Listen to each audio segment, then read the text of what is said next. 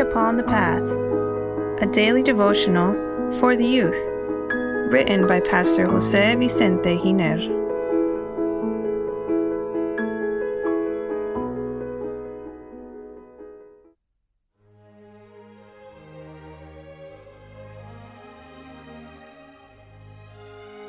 September 9.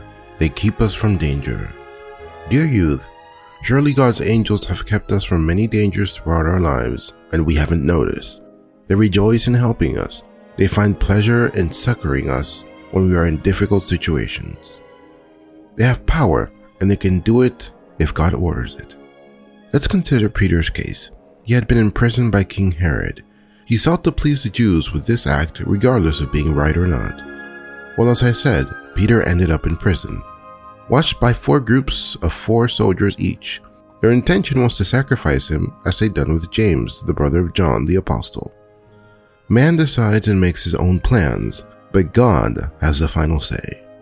Perverse men can lift their hand unjustly against us. They can make plans to harm or destroy us.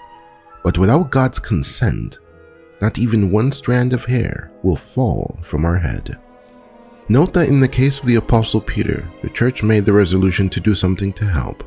Peter was therefore kept in prison, but constant prayer was offered to God for him by the church. Acts chapter 12 verse 5.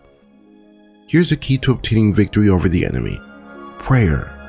At the moment that a son or daughter of God begins to pray fervently to God, angelic hosts are commissioned to help. Oh, that all the youth would understand this. Dear youth, God's power to change your life is at your disposition, and the angels are only waiting for a nod on behalf of heaven's commander to obey and act in your favor and in mine. Before Herod took Peter out of prison to execute him, something incredible happened. Peter was sleeping between 2 soldiers, tied down by 2 chains, and the guards were in front of the door.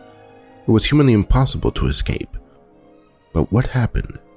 A powerful angel from heaven went inside the prison, and he filled it with all his glory. He touched the Apostle Peter to inform him of his presence and ordered him to get up quickly. The chains fell on the floor, and the hands of the apostle were freed. The angel continued to instruct Peter, and the apostle obeyed every word that came out of the mouth of the heavenly being. Although it seemed to him that he was dreaming, Peter passed the first and the second guard posts as if they didn't exist.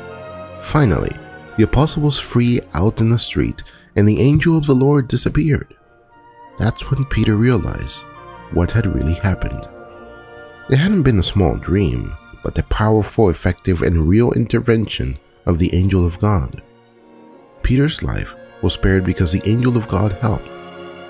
Are the obstacles too great to be overcome by God's intervention? No, because for God nothing is impossible, and all who serve and love Him have the guarantee that He will always be by our side. Dear youth, may God bless you and have a happy day.